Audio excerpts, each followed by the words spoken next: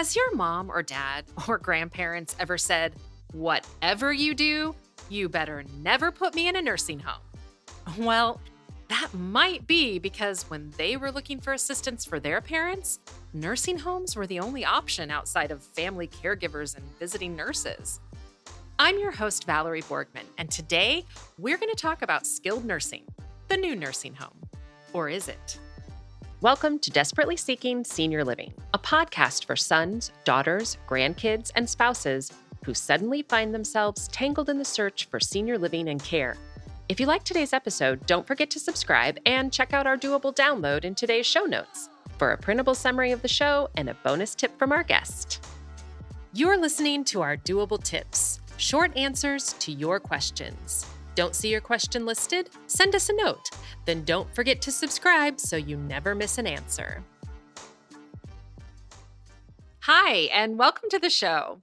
So we hear this sentiment over and over again, and honestly, it's valid. In the 70s, nursing homes were known as the place you went to die, and we actually still hear this today. When you compare skilled nursing with assisted living, well, there really is no comparison. Yet there are situations where it might be unavoidable. So we're going to talk about what they actually are and then go over some of the reasons that skilled nursing might be the only option even today. But before we dive in, I want to share what families we've worked with have said about the skilled nursing homes their loved ones were in. And it's not that I want to add to that bad reputation, because unfortunately, most of what we hear is bad. But I do think it's important for you to hear what other families have said. I feel like the more information you have, the more you'll be prepared to advocate and know what to expect. So here are actual complaints we've heard from families. All of my mom's clothes are missing, and she's wearing someone else's clothing. My dad's brand new Seahawks sweatshirt disappeared. And this is a big deal in Washington State, and I'm sure you have your own sports teams that would be a big deal. The food is so bad that my dad won't eat, and now they want to put him on a feeding tube. They didn't tell me that putting my husband on hospice meant that they were canceling the order for his wheelchair. They won't let my mom walk. They're making her sit in a wheelchair, and now she's getting weaker. And on a side note, this is actually a total liability issue for the building. And finally, my mom pushed the button and no one came for over 30 minutes. I couldn't get her to the bathroom by myself, so she had to go in her Depends. I know these sound horrible, and hopefully this has not happened to you. It doesn't apply to every single skilled nursing, and we have had a few families that were very pleased with the care their loved one got. But the truth is that many skilled nursing facilities simply don't have the staffing they would like to have. I guarantee you, though, that the staff they do have really wants to do a good job, and they are trying their best. But this is also why your advocacy is so important. So, what exactly is skilled nursing? Well, it's the same as a nursing home. And while I can't find any evidence of this, I'm convinced the name change was an effort to overcome that bad reputation that nursing homes had. They're basically a step down from a hospital setting. They're usually very clinical and feel very much like a hospital. There are CNAs, nurses, a director that oversees the building and staff, social workers, admissions, and visiting doctors. Most offer both short-term rehabilitation and long-term. So, short-term rehab is usually where the hospital might recommend that you go after a major surgery. And one of the benefits of in-house rehab like this is that you could get physical therapy for up to 7 days a week if your doctor orders it. But if you were at home recovering, in-home care usually wouldn't be able to accommodate 7 days, not to mention you'd have to pay out of pocket for some of that, even if you could find a company that could staff all 7 days. Now, Medicare usually covers some, if not all, of a short-term rehab stay in the skilled nursing setting, as well as in the home. But don't take my word for it. Make sure you check your policy. So we talked about short-term rehab. Well, what is long-term care?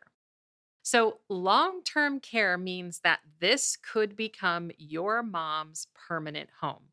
Keep in mind that this is a wing of the same facility and usually has that same clinical feel to it. Your mom also may be sharing a room, depending on your insurance and what she can afford. And this is usually a room separated by a curtain, very much like that hospital setting we've been talking about. So let's talk about cost.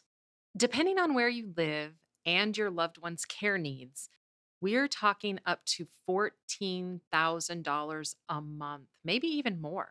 That's private pay out of your pocket, unless you qualify for state assistance, otherwise known as Medicaid, government assistance.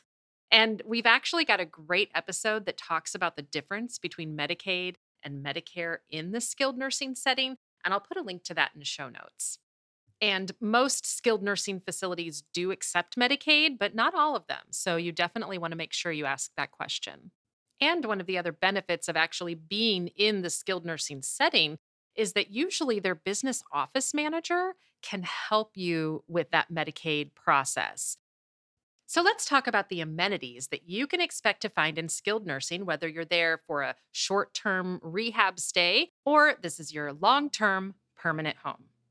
You'll usually find an activity program, salon, 3 meals a day, transportation, laundry, housekeeping, the rehab we talked about, and of course, the medical assistance with call buttons and everything that goes along with that. Sounds a lot like assisted living, doesn't it? Well, in that respect, it is. There are a few reasons, though, that you would need skilled nursing over assisted living. So let's talk about those. And they are actually different in different states. So you'll definitely want to check the rules that are in your state. The first reason is financial. There are states where skilled nursing is the only long term care option for seniors who are on Medicaid. So, those who need that assistance with activities of daily living, which we talked about last week, such as eating, showering, and dressing, these seniors may actually already be living in assisted living, but they've run out of money. And so now they need to move to that skilled nursing setting. In other states, such as Washington State, if you were to call a skilled nursing facility and say, my mom needs help using the restroom, well, they would probably refer you to an assisted living because there are many assisted living buildings in Washington that will accept Medicaid.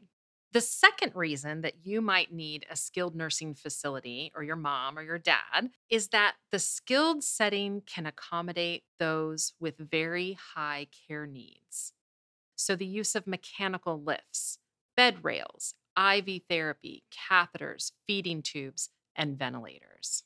And then the third reason that you might need that skilled nursing setting is secure memory care and or those with behaviors, things that they're just not able to control such as shouting or physical aggression.